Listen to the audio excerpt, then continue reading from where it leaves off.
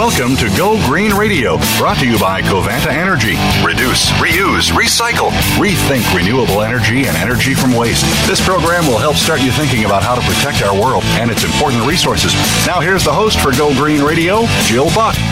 Welcome to Go Green Radio, everybody. So glad that you could tune in today. I'm very excited about our topic and very excited about our guest. Our guest today is Dr. Paul Zeitz, and he is the co-founder of the SDG, or Sustainable Development Goals Compacts. He is a physician and epidemiologist, and he has a fascinating background. He has done some of the most tremendous work on a global scale that we've come across in any of our guests, and I'm thrilled to have him on. He's got a brand new book out that I highly recommend. It's called Waging Justice, a doctor's journey to speak truth and be bold. And I'm so thrilled to welcome you to Go Green Radio, Dr. Zeitz. Thanks for being on with us.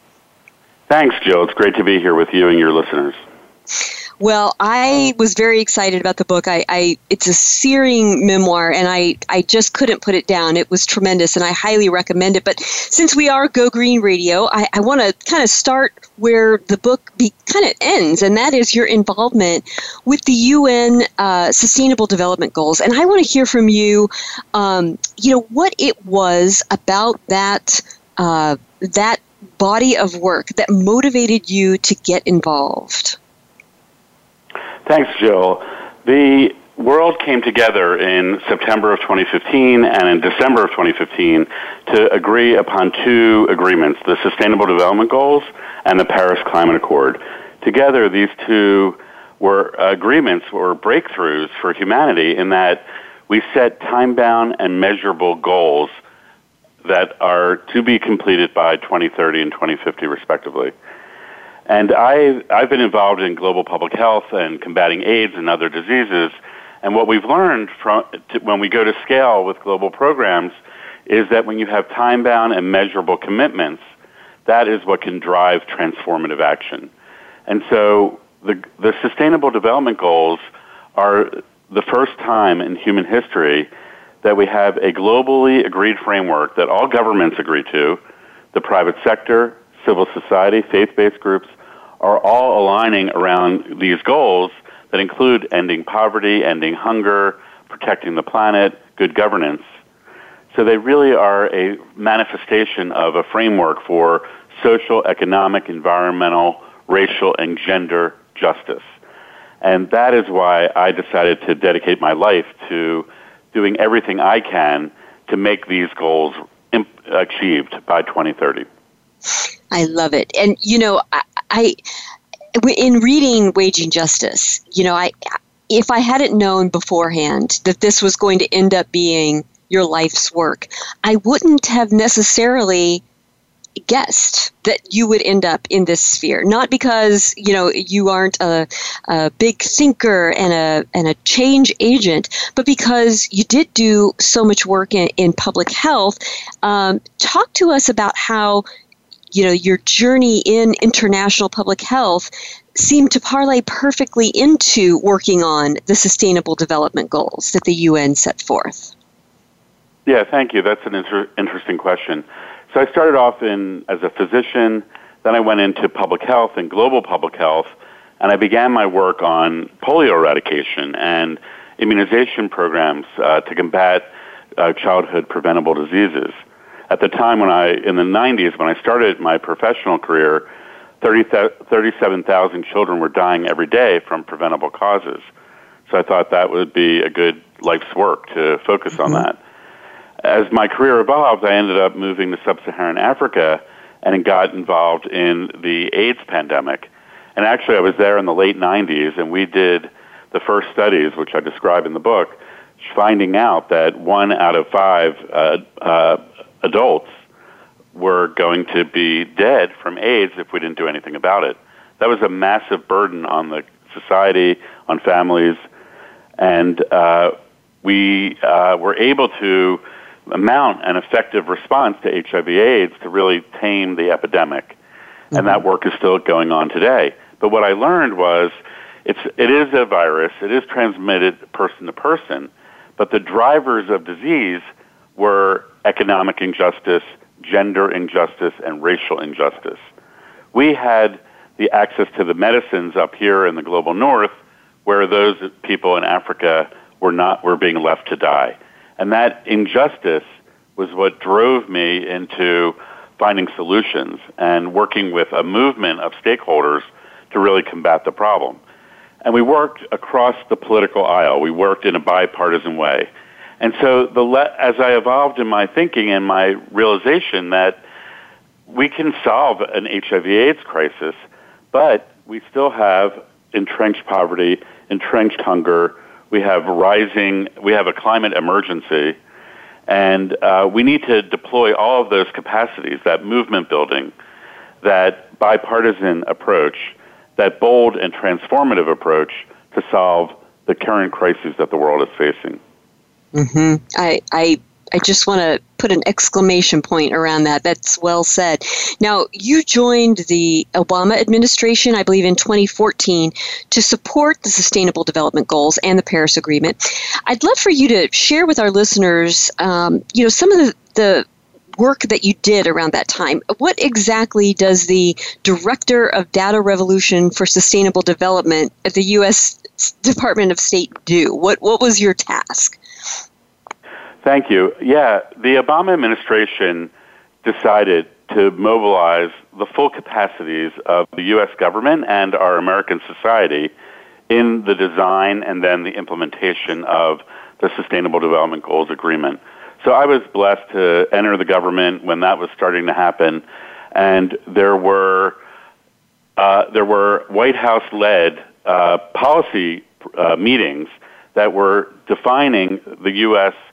position going into the negotiation of the Sustainable Development Goals. What were the goals? How would we measure them? How could we actually achieve them? So there was deep work and deep thinking across the entire federal government.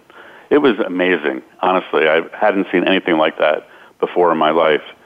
And so while the agreement was being negotiated, the U.S. government was trying to figure out, well, what can we do as a government and as an American community? How can we contribute to achieving the goals? And so we recognize that we're living in this era of the data and information revolution. The iPhone, for example, has only been around for 11 years now. It was introduced in 2007, but it's transforming all of our lives, the smartphone technology. And so the question was, how can we harness the future of data and technology, the blockchain revolution, the artificial intelligence revolution? How can we deploy all of those breakthroughs in technology towards achieving sustainable development and actually achieving the ambitious goals of the Paris Climate Treaty? So I led a small team that worked at the State Department, and we had an interagency working group across the federal government developing strategies for harnessing the data revolution to have a faster, bolder impact. Wow, that sounds thrilling. What an amazing time that must have been. I can't imagine.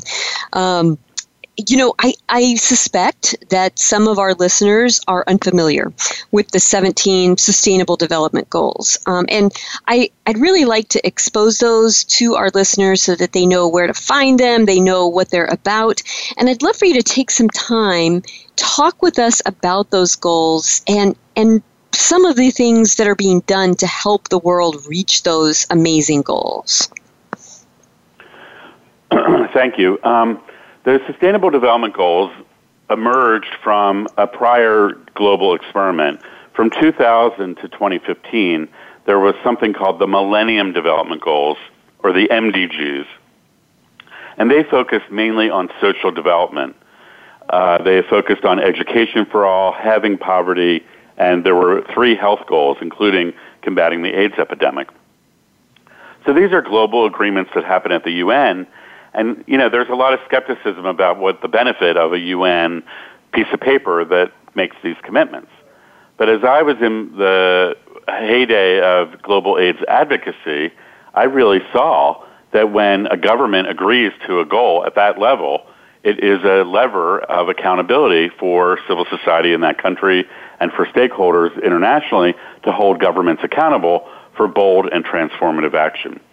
So in 2013, I realized that this original Millennium Development Goal framework was going to be ending in 2015, and the world was going to be working on the next framework.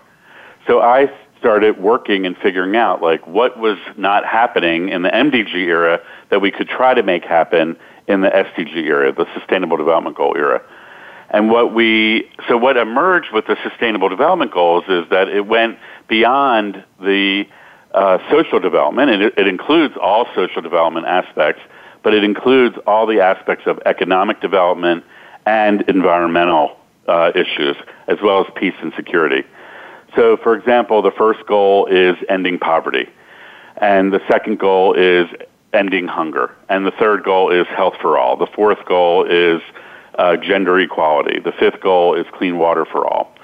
And there's goals that are focused on sustainable cities, on protecting the oceans, protecting the land. Climate action is Goal 13. Goal 16 is a breakthrough goal because it focuses on good governance, peace and security. And Goal 17 is really about doing it in partnerships. And so the other major distinction about the Sustainable Development Goals is that they were applied globally. So the Millennium Development Goals were really a framework from rich countries for what poorer countries have to do. But in the Sustainable Development Goals, there was a big shift, which is that these goals apply to everyone everywhere. And so we are now seeing cities around the U.S. and Europe and Asia, as well as Africa, Latin America, and and really everywhere in the world are looking at how the goals can be advanced in their geographies. So an example of how this is working, poverty. We know that poverty doesn't exist everywhere. We can geographically identify where the pockets of poverty are and rapidly deploy programming to help lift people out of poverty. There are effective strategies for cash transfer, for giving people technology, jobs, and education that can help lift a community from an impoverished state into an emerging middle-class state. And we're seeing that globally. There's an emerging middle class throughout the world. Africa is on the rise. India, there's a massive transformation of that entire society where there were very rich and majority very, very poor. Now there's very rich, but there's a very large emerging middle class. Right. And I know that's happening in China as well. We've seen, millions lifted out of poverty. That's pretty remarkable. We're going to have to take a quick commercial break, but when we come back, we have so much more with Dr. Paul Zeitz, author of a brand new book called Waging Justice. So don't go away, folks. There's more Go Green Radio right after this.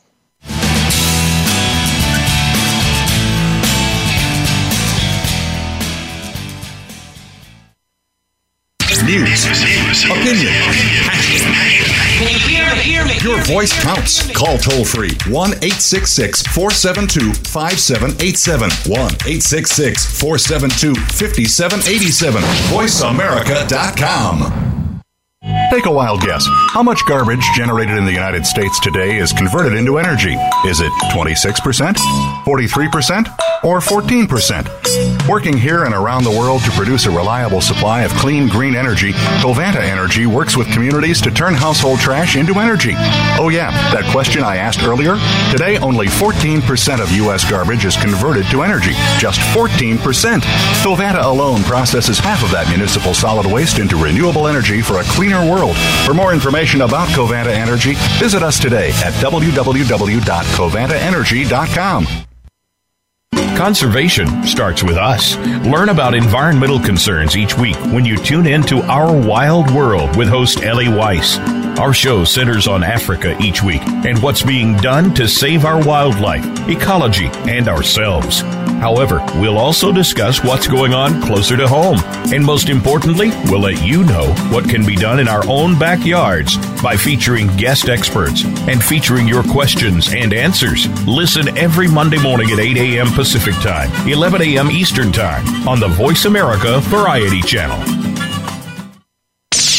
The Internet's #1 talk station. #1 talk station.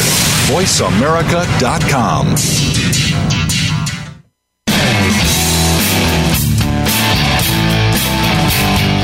You're listening to Go Green Radio with your host, Jill Buck.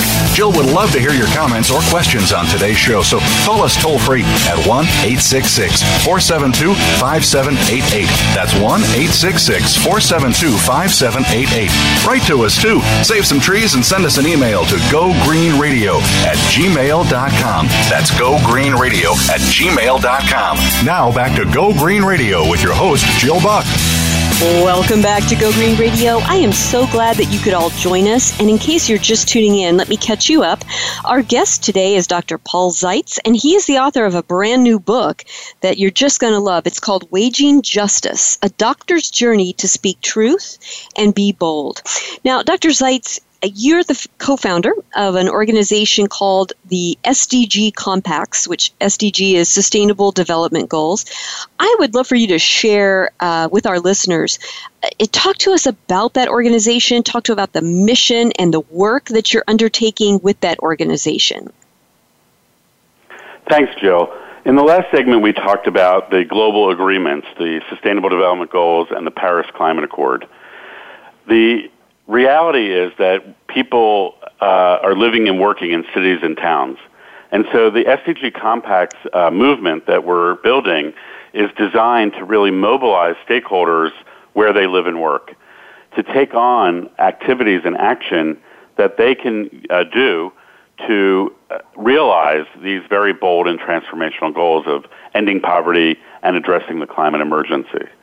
And I say those two things together on purpose because I think while many of your listeners are committed to the climate crisis, and I'm with them 1,000%, we also have to recognize that inequality, inequity, and inclusion are critical elements of actually succeeding in combating the climate crisis. So as an example, in San Jose, California, where I am right now, we are designing with civil society groups, Mothers Out Front, and other groups, what we're calling a race for climate-smart sustainable development as a way to mobilize the neighborhoods, the schools, the churches, the religious groups, the civic groups, to take on new behavior that is climate-smart. So that means reducing energy consumption, changing the light bulbs to LED light bulbs, moving forward with taking more and more public transportation. It includes reducing water consumption and reducing vehicle miles traveled. So we're creating an operational movement that can engage the entire community. And so while these lofty goals were agreed to in New York at the global level or in Paris at the Paris level, and there's a lot of work going on to drive them at that level, we're really focusing on a bottom-up movement that really can get community-wide impact.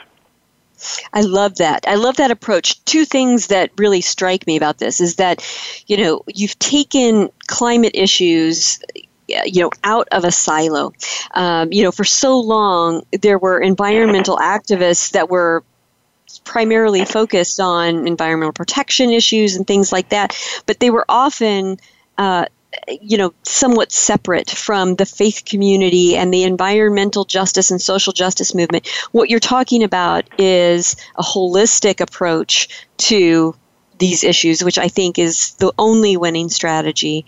And the other thing that I love about this is that it's at the local level, which is where people will be feeling the impact of climate change and where they live with the suffering that's associated with the inequities that we're talking about. It's at the street level, right where we live. And so I love that approach. I think that's really exciting, and I can't wait to see more and more case studies of success, on your website, which, by the way, for our listeners is www.sdgcompacts.org.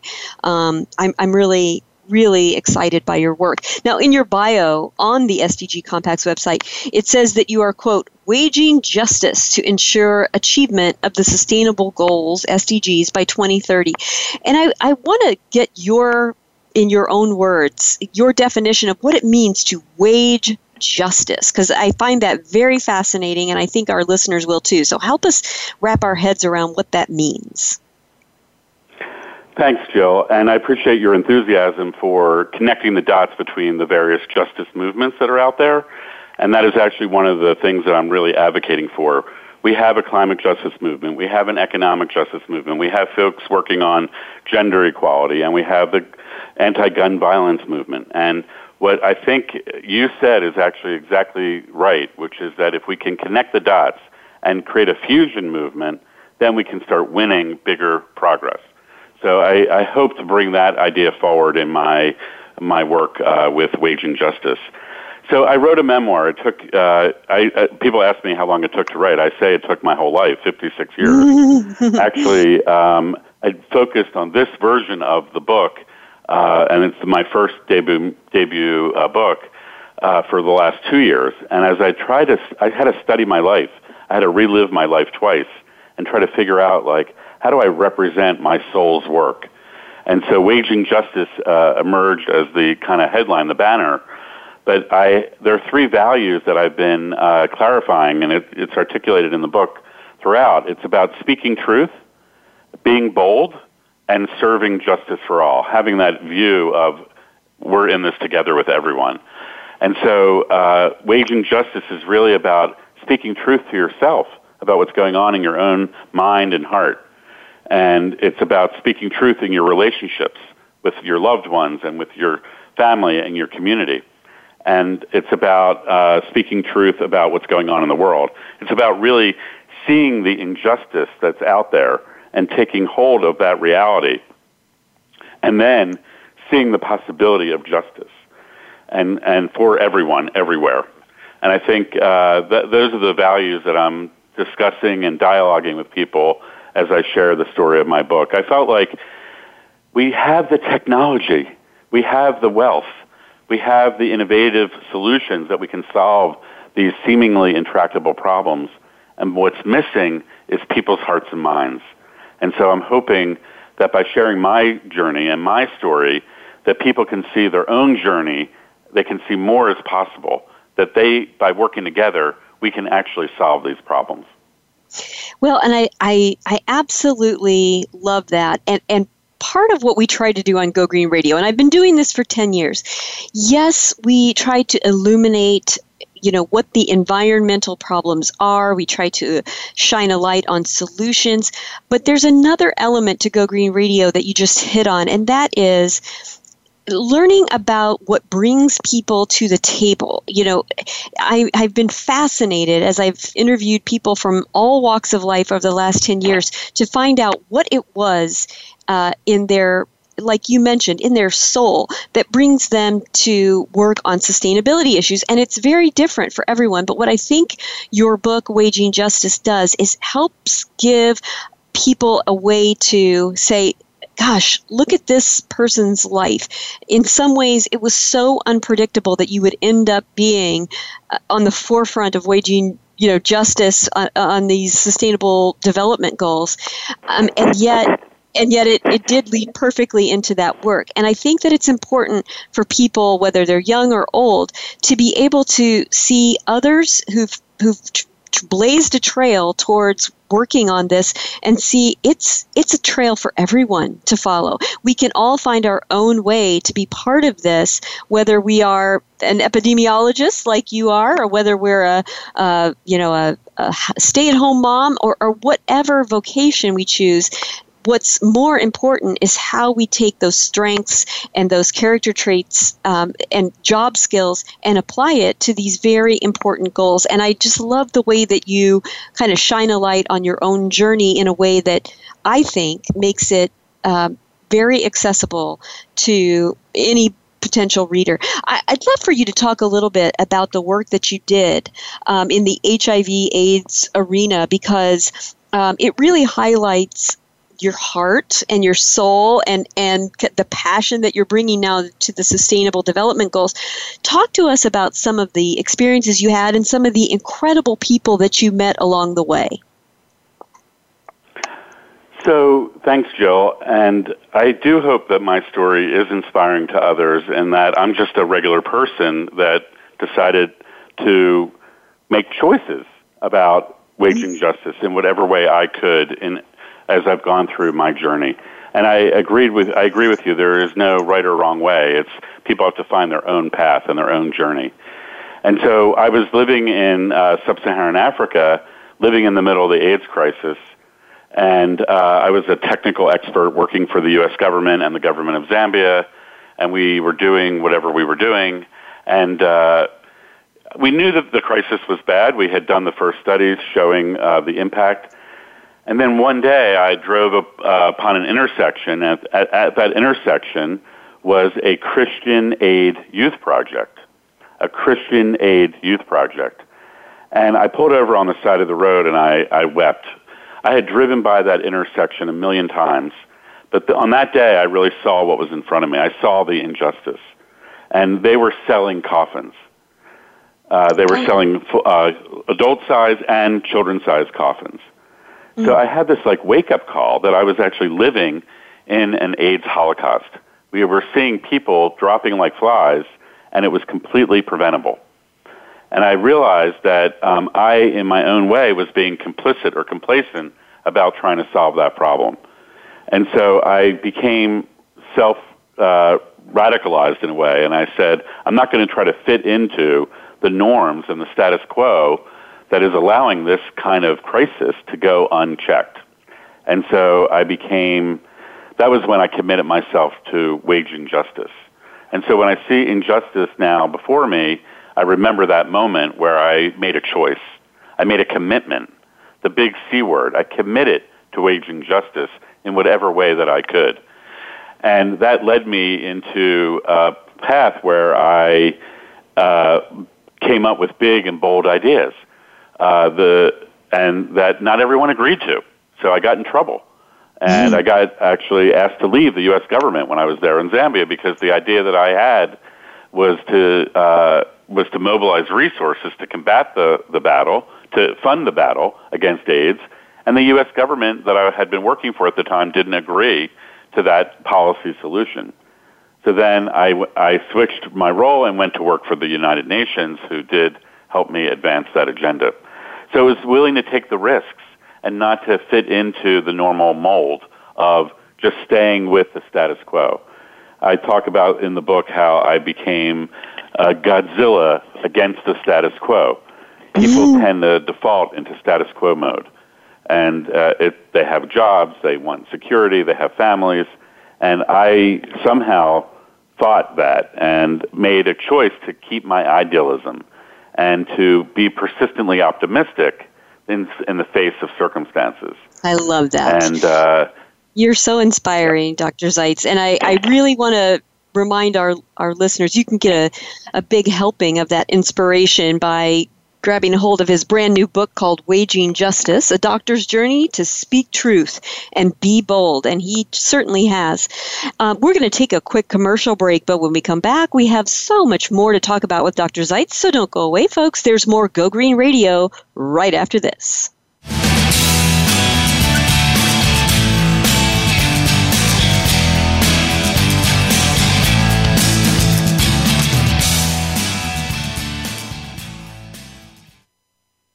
News, opinion, Hear me. Your voice counts. Call toll free 1-866-472-5787. 1-866-472-5787. VoiceAmerica.com. Take a wild guess. How much garbage generated in the United States today is converted into energy? Is it 26%, 43%, or 14%? Working here and around the world to produce a reliable supply of clean, green energy, Covanta Energy works with communities to turn household trash into energy. Oh yeah, that question I asked earlier? Today, only 14% of U.S. garbage is converted to energy. Just 14%. Covanta alone processes half of that municipal solid waste into renewable energy for a cleaner world. For more information about Covanta Energy, visit us today at www.covantaenergy.com. Are you finding your frequency? It can be described as that space between failure and success. It's the future of digital media. It's finding your voice. It's engaging topics, content, and ideas. Jeff and Ryan discuss the digital media space and all of its aspects. It's about making the mistakes, taking the chances, summoning the intestinal fortitude to step out of your comfort zone, and discovering what you can accomplish when you decide to try, decide to learn, decide that you have something to say, and find your frequency. Live live Fridays at 2 p.m. Pacific Time, 5 p.m. Eastern Time on the Voice America Variety Channel. Stimulating talk gets those synapses in the brain firing really fast. all the time. The #1 internet talk station where your opinion counts. VoiceAmerica.com.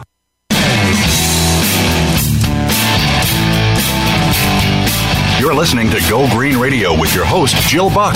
Jill would love to hear your comments or questions on today's show, so call us toll-free at 1-866-472-5788. That's 1-866-472-5788. Write to us, too. Save some trees and send us an email to gogreenradio@gmail.com. That's gogreenradio@gmail.com. Now back to Go Green Radio with your host, Jill Buck. Welcome back to Go Green Radio. So glad that you could all join us. And just in case you've only just joined us, let me catch you up. Our guest today is Dr. Paul Zeitz. He is the author of a brand new book out that I have read cover to cover and loved. It's called Waging Justice, A Doctor's Journey to Speak Truth and Be Bold. Now, Dr. Zeitz, part of what I read on your SDGcompacts.org website is mention of Sustainable Development Games, and I would love for you to talk to us about what that is and how it's being enacted. Thank you, Jill. So I've always been intrigued by the passion that people feel about sports, both playing them and watching them. And I've always wondered whether we could bring that passion into solving the climate crisis and towards achieving the Sustainable Development Goals. So we have developed this approach of what we're calling the Sustainable Development Games, or like the Sustainable Development Olympics. And we're in San Jose. We're designing the San Jose Race for climate-smart sustainable development. And the idea is to mobilize neighborhoods and businesses and building owners to improve energy efficiency, reduce water consumption, and reduce vehicle miles traveled, and to use data and information to really track progress and to identify best practices and solutions. In District 9 of San Jose, a group of schools are mobilizing a climate cup where they're competing to achieve climate-smart environments, both in their school and in their families. And I really think that schools and the next generation are the ones that really have to drive this transformation that we're on the cusp of, to go to 100% renewable energy. I completely agree with you. There's just one caveat I have, and I suspect you'll agree. There are a lot of people talking about the next generation and what they're going to have to do, and let's let them lead. And in some cases, the people who are saying that are kind of almost washing their hands of their own responsibility and saying, well, go next generation, go millennials. But I believe that we really need to think about multi-generational solidarity on this, because while the young generation is 100% capable of doing great things and leading the charge for what we need to do to become a more sustainable world, they still need the guidance and the wisdom and the support of the older generations. And so I like to see generations working together, and I hope that we see a lot of that multi-generational solidarity coming out of this movement towards sustainable development. And I'd love to hear your thoughts on that. Yes, Jill, I am totally aligned with you on the idea of a multi-generational movement and working together between all generations. And I do agree that all of us have something to offer. I'm middle-aged, and even people in their elder years are working and fighting for these same goals, and they have experience. And the younger generation, they have some energy and enthusiasm that is inspiring to the older generations. Mm-hmm. And so it's an enabling circle of action. And so we can all work together to make things happen in a faster, bolder way. Sometimes the older generations get resigned and cynical and hopeless. And so in that case, we have to bring that youth energy to reawaken the passion for justice that many people have, but somehow it got tempered with life. And so that is why I share my journey also for all generations to see, oh, you can make a commitment. You can live a life dedicated to waging justice in ways that work for you. And you have to figure out how to sustain that from youth till old age. That's a great point. And your book does illuminate that very well. And what I love about it, too, is it talks about how you maintain that commitment, but that you have to work in community, which means your marriage, your children, your family, and work collaboratively at the most intimate levels in order to sustain that fervor and gain their support and also support their goals as well. And I love the way you talk about that in the book. You know, the Global Climate Action Summit is taking place this week in San Francisco. And I know that you were a part of an affiliate event in San Jose. I would just love to get your reflections on the whole event and what you hope will be accomplished by this Global Climate Action Summit. Thank you, Jill. The Global Climate Action Summit is happening at a watershed moment in the United States and globally. The Paris Agreement was agreed to in 2015, and then, of course, we know that President Trump was elected in 2016, and one of his first actions was to withdraw the United States government from the Paris Climate Accord. So there was a big global concern that the whole agreement would collapse. And what happened in response to that action by the federal government was actually the complete opposite. We've seen 407 cities and local governments in the United States, that's cities and townships and counties, that have committed to the Paris Climate Accord. Another 33,500 companies and civil society groups in the United States have committed to implementing the Paris Climate Accord. And actually, so what's happened is that there's been this kind of boomerang effect, which is actually accelerating progress faster than it probably would have gone if Trump had not pulled out. It's a paradox. And similarly, around the world, everyone around the world goes, we can't depend on American leadership. We have to do it on our own. And so the momentum for action around bold and transformative action to address the climate emergency is accelerating. The summit this week in California, I believe, is a watershed moment where people are now convinced that we have the solutions to actually combat the crisis. And we can transition to 100% renewable. We can transition to electric vehicles. We can transition to new ways of living and being that is in healthy balance with Earth. And now we have to take the small-scale programs that are proving that and bring that to scale. So this is a watershed summit, I hope, and it also comes at an important time politically when we're on the cusp of the midterm elections and we're going to be moving right into the 2020 election cycle. And so I think voting for climate, voting for leaders that are going to address the climate emergency is a critical opportunity for your listeners and for all of us who care about protecting the planet for our children and for future generations.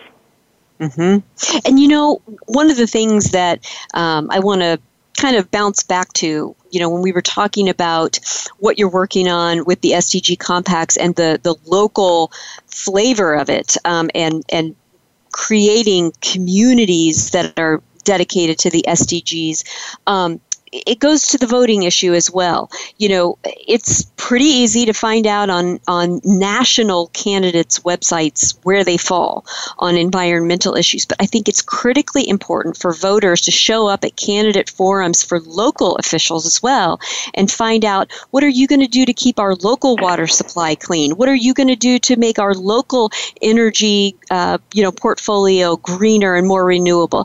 And, you know, I'm really hoping to see more of those discussions filter down to the local level because, quite frankly, you know, mayors and city council members and water board members and what have you, they have so much influence over our local climate solutions, and there really isn't as much focus on finding out what those candidates are willing to do, or if they even know what to do.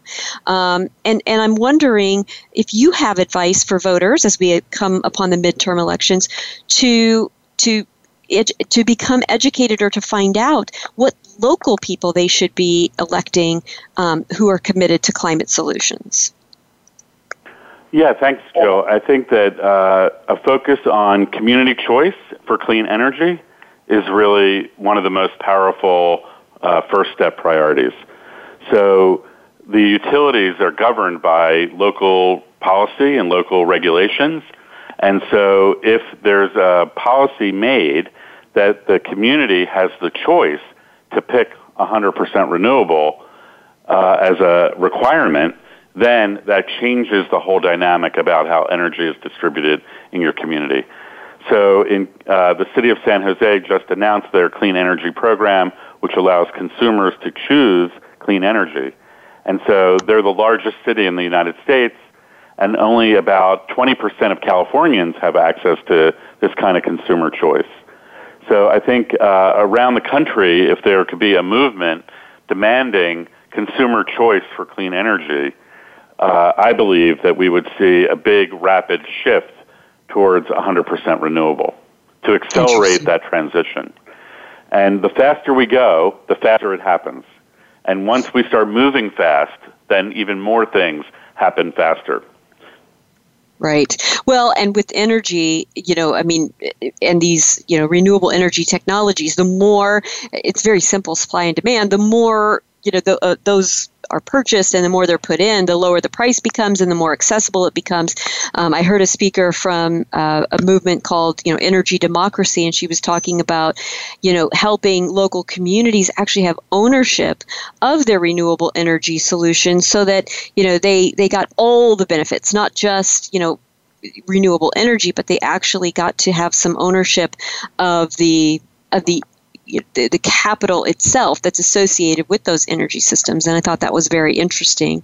Right, and that capital, I think, is really critical for ensuring that the most vulnerable populations, the poorest communities, the disadvantaged communities, also get access to that supply of renewable energy. And they might need subsidies, and they might need incentives to join that movement. And so those extra resources that you described can be used to level the playing field so that everyone can be part of this economic revitalization.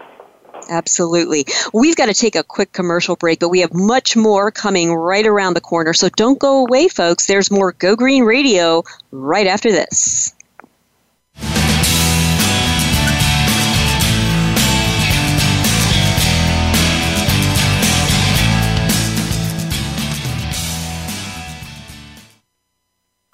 Streaming live, the leader in Internet talk radio, VoiceAmerica.com.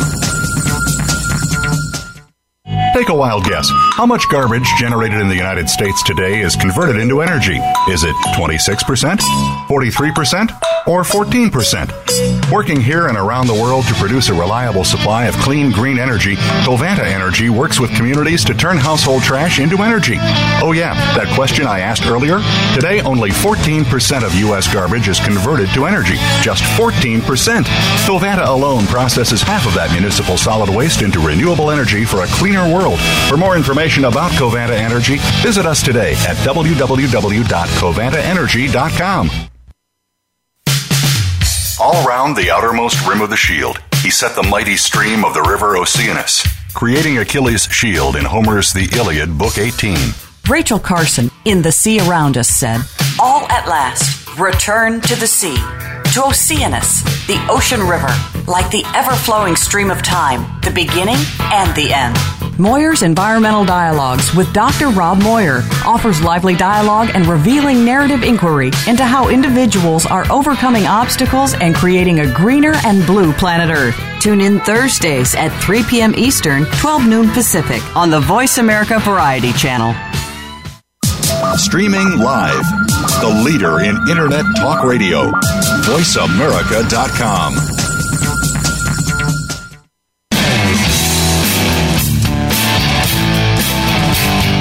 You're You're listening to Go Green Radio with your host, Jill Buck. Jill would love to hear your comments or questions on today's show, so call us toll-free at 1-866-472-5788. That's 1-866-472-5788. Write to us, too. Save some trees and send us an email to gogreenradio@gmail.com. That's gogreenradio@gmail.com. Now back to Go Green Radio with your host, Jill Buck. Welcome back to Go Green Radio, everybody. So glad that you could tune in. We're talking with Dr. Paul Zeitz, and he has got a brand new book out that I highly recommend. It's called Waging Justice, A Doctor's Journey to Speak Truth and Be Bold. And you will not be able to put it down once you pick it up. So I encourage you all to get out there and get a hold of it. You know, Dr. Zeitz, a lot of our listeners are college students and young adults who are just beginning to find their voice on issues like environmental and social justice. I would love for you to give them some advice. What would your advice be as they try to figure out how they can make the world a better place? Thanks, Jill. That's a great question. And I think I would say if they're committed to the climate justice crisis and addressing the climate emergency, they should look at what's going on their college campus. Has their college campus taken action? Have they done a divestiture campaign? Many colleges are divesting from investing in fossil fuel investments. That's number one. Have they transitioned to 100% renewable on campus? Are they doing recycling? Do they have water, reducing water consumption programs on the campus? And then they can become politically active. Can they make sure that everyone on campus is registered to vote in the 2018 election?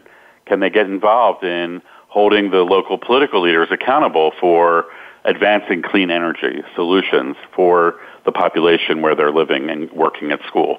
And if climate doesn't do it for them, work on gender equality, work on poverty, work on any way that works for them.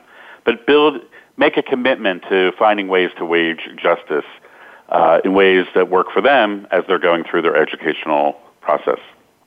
I love it. And one of the things that I want to underscore, if I could highlight and underscore and put in bold what you just said in writing, I would say these things that you were talking about on campus, you know, it's easy to march. It's easy to make a sign. It's easy to sign a petition. It's easy to go to a meeting and take the microphone and say a few words. It is hard, but rewarding and real to lead a movement to make your campus or your community one that recycles, conserves water, invests in clean energy. I mean, this takes time and patience and commitment that is for the long haul. But what you will learn and what you will achieve is so much greater than doing the little one-off activities. And that's for young people and adults as well. The day-to-day commitment to be able to say, by the time you left your college campus, our recycling rates went up by 80% because I did this. Or our campus, divested from fossil fuels because my friends and I did this, and it took 3 years. Those are the kinds of changes that are real and enduring that I really want young people to get the experience of rolling up their sleeves and staying at the table for the long haul to achieve those things. So I'm glad that you gave them that advice. I think it's awesome. One of the things I was really interested to see on the SDG Compact's website was a toolbox for localizing the Sustainable Development Goals. And I'd love for you to talk to us about that resource and how our listeners can use it to get involved in advancing the SDGs in their own community. Thanks, Jill. Yeah, that toolbox is developed actually by the UN system, and what they do is they collect best practices and examples from cities around the world.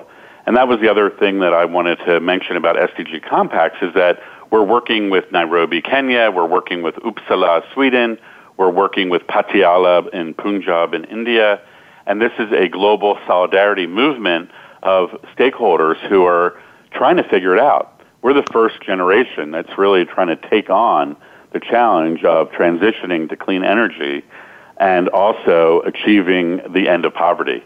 And so no one knows how to do it. And so this toolbox has a range of tools for you to assess the problem in your environment, identify the solutions that are going to work in your particular environment, and it gives you ways in which to take action together as part of a community of actors and working together with governments, civil society, and the private sector in multi-stakeholder partnerships where everyone joins forces to achieve really bold action. So the toolkit has a lot of information, and I think building on your last question, I would say start small and just start taking action and doing it in solidarity with other people. What you find in working in social justice movements is that you find that there are a lot of people that have the similar passion, but everyone feels alone about it in some way. And when you start working together and you realize that together, even a small group of people can have a big impact when you're together fighting the status quo or you're fighting the naysayers together, then you feel empowered and enlivened. And it wakes up this kind of spirit of energy for your soul, and you're able to sustain that throughout your whole life. I love it. I just love what you've said. I want to transcribe everything you just said and blast it out in every social media platform we possibly can. Thank you so much for that wisdom that you shared. Now, I hate to do it, but I have to do it. I'm going to ask you the People Magazine question. You've gotten to work with some pretty amazing and inspirational people. You are one of those people, of course, Dr. Zeitz, but tell us what it's like to work with people like Archbishop Desmond Tutu and Bono and Alicia Keys.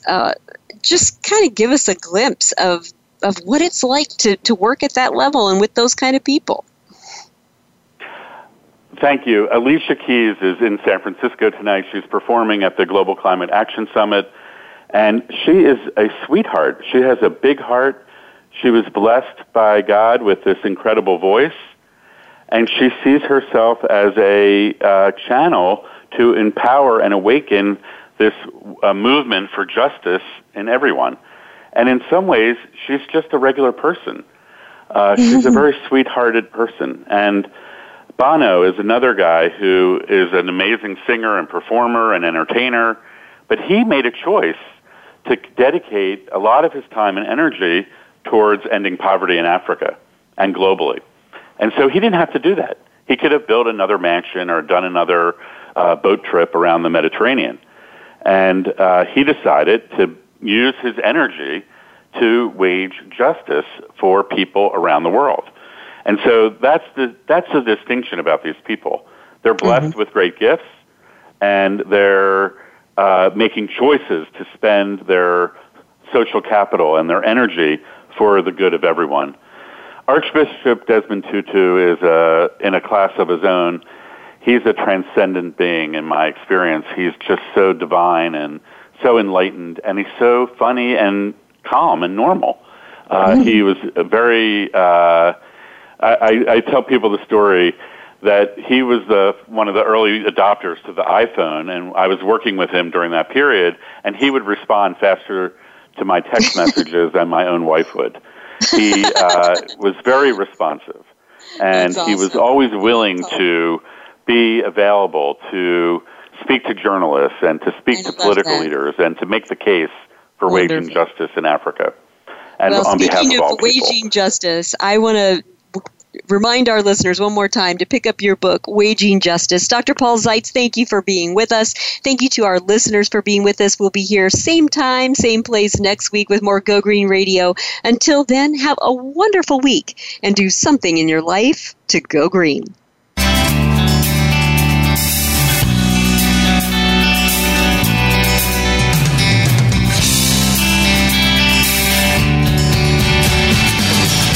Did you get some terrific ideas from today's show? Please join us for more next Friday at 9 a.m. Pacific Time, noon Eastern Time. It's Go Green Radio with Jill Buck here on Voice America. Go Green Radio is proudly sponsored by Covanta Energy, a leader in providing renewable energy solutions for a cleaner world.